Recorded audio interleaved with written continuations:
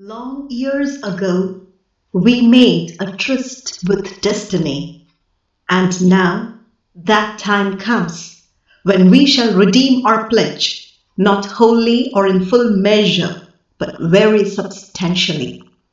At the stroke of today's midnight hour, when the world sleeps, India will awake to life and freedom. A moment comes, which comes but rarely in the history, when we step out from the old to the new, when an age ends, and when the soul of a nation long suppressed finds utterance. It is fitting that at this solemn moment we take the pledge of dedication to the service of India and her people, and to the still larger cause of humanity with some pride.